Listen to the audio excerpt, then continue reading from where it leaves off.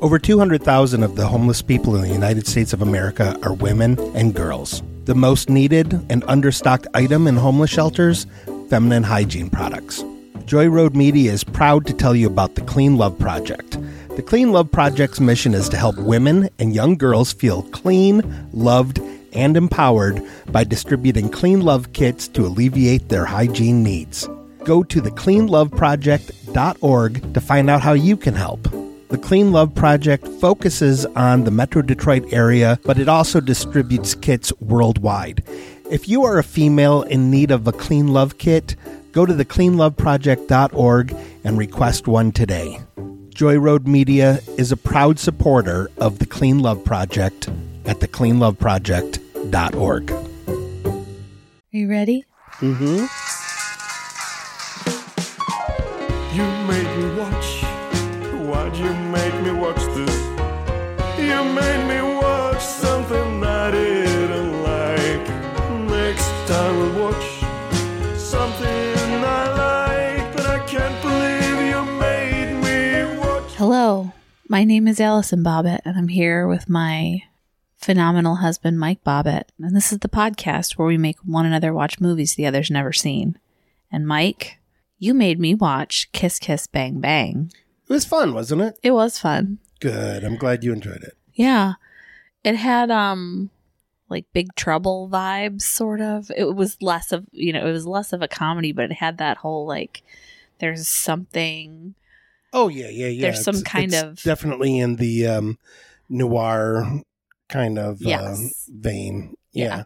Did it remind you of Nice Guys with Ryan Gosling? Yes, it did. Well, it's written by Shane Black. Same guy. Same guy. That's funny. Yeah. Yeah, it did. Shane Black likes putting unlikely duos together Mhm. in action movies that take place around Christmas. So you have Lethal Weapon, Oh yeah. Mm-hmm. Long Kiss Goodnight with Sam Jackson and Gina Davis. I've actually never seen that. It was covered on the podcast by Johnny Mockney and Lee Oh. Michael All right.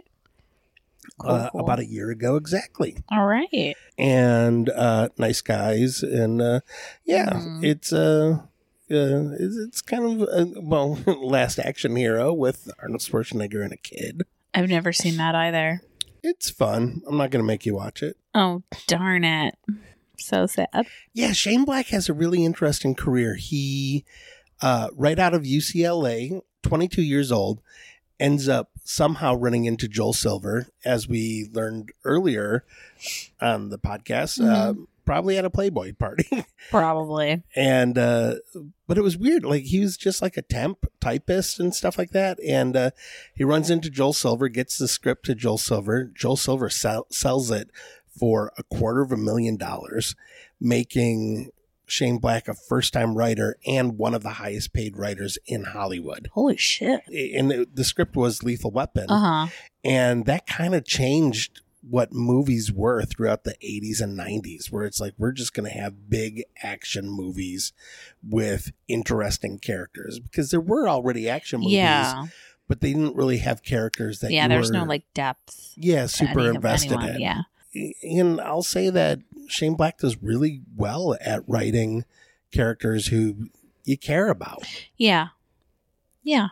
And, but a lot of people were kind of scoffing at how overpaid he was, which kind of made it hard for him to write. Like, he ended up selling Monster Squad that he worked on with a college buddy, but it was something that they probably had going before that. And when Lethal Weapon eventually made a profit, Yeah. people are probably like, what else does Shane Black have? But he ended up not writing again for quite some time. Mm-hmm. And he did a little bit of acting. I think it's kind of funny that he's one of the first guys that gets killed in Predator with Arnold Schwarzenegger. Oh, really? And then you fast forward like a dozen years and he's writing Last Action Hero for Arnold. That's so funny. Yeah. So Nice. yeah, he dabbled in acting a little bit. Mhm. His older brother sold a screenplay for Dead Heat, which is a zombie cop buddy picture with Treat Williams and Joe Piscopo. Ooh. And his brother's screenwriting career did not take off like his little brother Shane's. Oh, hope there's no sour grapes there. Yeah. Well, yeah, I really liked this. I like Robert Downey Jr. He considers this his best movie. I would say this is one of the best movies he's been in. He also says it's probably largely why he ended up getting to play Tony Stark, Iron Man. I can see that. And, you know, this is like right after he got sober. Mhm. And I think one of the things that really helps with the movie is the chemistry between him and Val Kilmer. Like, even though their characters are kind of butting heads throughout it, you can tell that It they kind works. of like each other Yeah. deep down inside. And in real life, Val Kilmer was like, hey, man, you're struggling with sobriety. I won't drink at all during the entire production. Oh, that's so nice. Yeah. Yeah. Hmm. And it ends up working really well. I thought this was kind of neat. You know who plays 10-year-old Robert Downey Jr. in this movie? Ooh, His son. really? Yeah, I think his son's name is like Indio or something like that. Oh, perhaps, yeah. And do you know who plays 10-year-old Harmony in this movie? Who? Ariel Winter from Modern Family. Stop it. That's so crazy. Yeah. Oh, wow. That's so funny. Yeah. Oh, that's sweet. I am eventually going to make you watch Weird Science sooner than later. And I think it's funny that in Weird Science, Anthony Michael Hall and Robert Downey Jr. are antagonists Mhm. in it. But in real life, Anthony Michael Hall is Robert Downey Jr.'s son's godfather. Really? Mm-hmm. Oh. Yeah. See, it just makes me feel like he's not, like, even though he had a drug problem, it didn't make him a bad. I'm sure he wasn't a peach when he was on drugs, but Yeah. like he was still a pretty good person. I don't know. Hey, his dad is famous. Mhm. He became famous at a very young age. That's true. And it's pretty normal trappings. That's true. You know? Yeah. I mean, Drew Barrymore was Yeah. in rehab at what, like 10? Yeah. Here's another, not to jump back to Lethal Weapon, but I Mhm. thought you would find this interesting. Do you know who was the first director that they wanted for Lethal Weapon? Who? Leonard Nimoy. Really? Yeah, and then Spock was like, I don't think I can do action movies. I'm going to Wow. do 3 Men and a Baby instead. That's true. I loved 3 Men and a Baby. Yeah, but yeah. Oh, that's funny. And then, so they ended up getting Richard Donner because Mhm.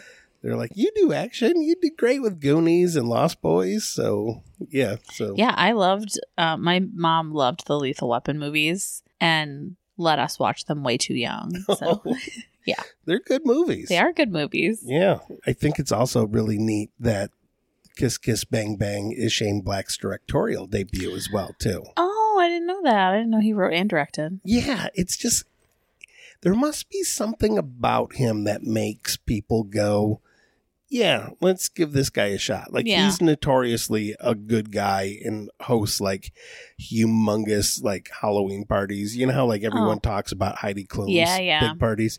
I guess Shane Black does A really good one, too. great parties, but it's like one of those things where it's like, it's not really for the press. This is just kind of a thing Yeah. for, Like anytime you see people in the press when they're like, I don't want the paparazzi. Yeah, the paparazzi knows where you are because your You agent tipped them called off. them. Yeah. Yeah. Oh, yeah. Yeah, That's a fuck off. whole thing Yeah. that, it's a huge racket. it is a huge racket. I was watching some like YouTube thing where they're like, these are staged paparazzi photos, and here's like legit ones where, you know, they probably were caught off guard and you can really tell. Mm. Like, they're all dressed up, their makeup's all like, Yeah, it's pretty obvious. if you get someone pumping gas Yeah. and they're wearing a baseball hat and they have unwashed hair, then They probably weren't planning to be photographed. yeah. But when they're all dressed up and pretending to like hide their face, it's like, I love it when you see people of shots of people leaving like yoga or the gym, but they're like super made up. yeah, like It's they like, don't look oh. like they've broken a sweat. Mhm. Yes. Yeah. Mm-hmm. Here's some Joel Silver dirt that I think you would like just because you like crime. I do. So apparently Joel Silver was found not liable for any of this at all, but his assistant went on vacation with his chef, Oh no. and his chef got his assistant all coked up and drunk, and she drowned. Oh my God. Yeah. That's fucking awful. Yeah, runs a real tight ship. Yeah, right? Yeah. That's awful. Yeah. That's so sad. Yeah. It's hard to be an assistant, I think, though, in Hollywood. I wouldn't want to do it. Hell to the no. Even the little bit of time that I spent being mentored by... Not even really a guy that was that important. Yeah, no, but, he certainly liked to believe he was. Oh, yeah. That he did. It really bums me out that he's friends with Michaela Watkins, and it makes me kind of feel like I don't want to like her at all because she's friends with such a horrible guy. Yeah. But that horrible guy also raised money for a lot of good causes. So, that's true. Yeah. But even hanging out with that guy where I was like, I can just fucking leave anytime I want to. I'm not super invested in this. Yeah. Yeah, like people are just fucking terrible out there. This is very true. Roger that. I know you hate it when I give hints. Do, but no, there are... Is a wolf's son called a cub? I don't want to do this. I know. I was watching people who, sometimes people will like make videos about like, I'm a celebrity assistant, but like they won't reveal who they work for or whatever. But the shit that people do, it's very intense. I remember when someone that we're friends of a friend with, was working for a huge name. I can probably say Christopher Nolan. And Christopher Nolan was like shutting down things because he insisted on needing a certain kind of tea that was not available in the United States, and he wanted it immediately. Yeah. And then P.T. Anderson had some outlandish demands that were reported to us by a very close friend who I will not dive any deeper into that at all. Because that person still works and is a very good friend of mine. But some ridiculous requests of these people that are just like, come on, fuck off. It is amazing that anything gets made in Hollywood because of how inefficiently run it is. Yeah. And how out of control egos are. I think what it comes down to is like, well, even though you have an ego, I just gave you $50 million, so fucking do it. I think that's what it comes down to. Yeah, is money. But yeah, the egos are. Yeah, I think it's why a lot of stuff doesn't get made. Yeah, but I think it's kind of neat when something does get made and it gets made well.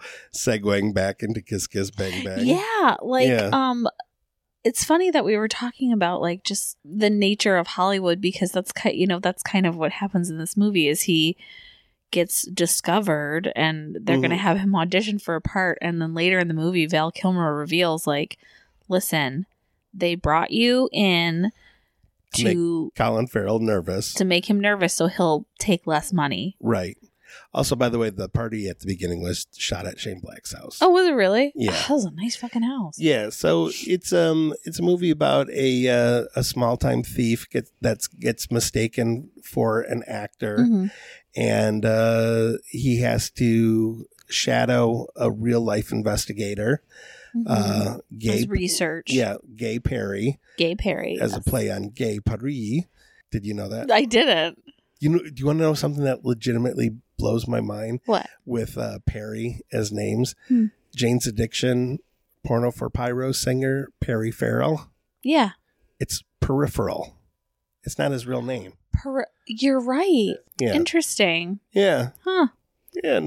How about that? And then it's a caper noir that they're going to make, and there is an actress tied to it, Harmony Faith Lane, who turns out to be a girl from Robert Downey Jr., Harry, his childhood. His past. And she is super obsessed with this author because when they were kids, they made a cheapy movie starring Corbin Burnson as Harlan Dexter in their small town in Indiana, I believe. Yes. And it all ties together where it ends up being you take two seemingly unrelated things. It's so neat because it's narrated by Robert Downey Jr. and it is so self-aware.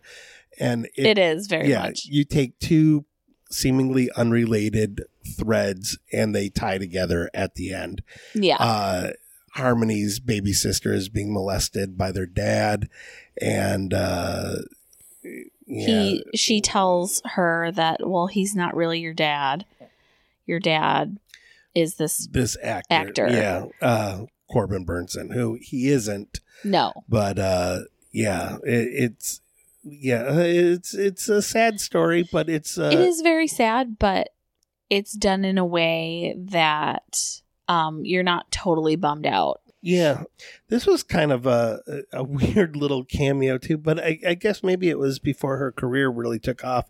You know who the pink-haired girl was who gets murdered? Yes, it's Shannon Sossaman. Yeah, she must have had her part cut because she appears in the earlier credits. Yeah. And she's really not in it that much. No, she's only in it like 2 scenes, and one of those scenes is she's being murdered. Right, yeah.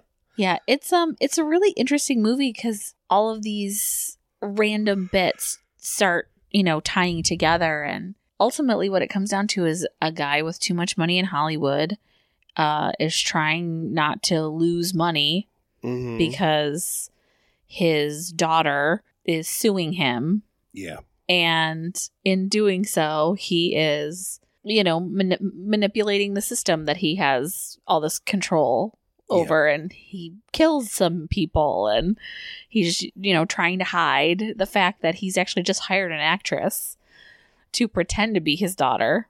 Yep. To drop the lawsuit and leave him without having to pay her any money.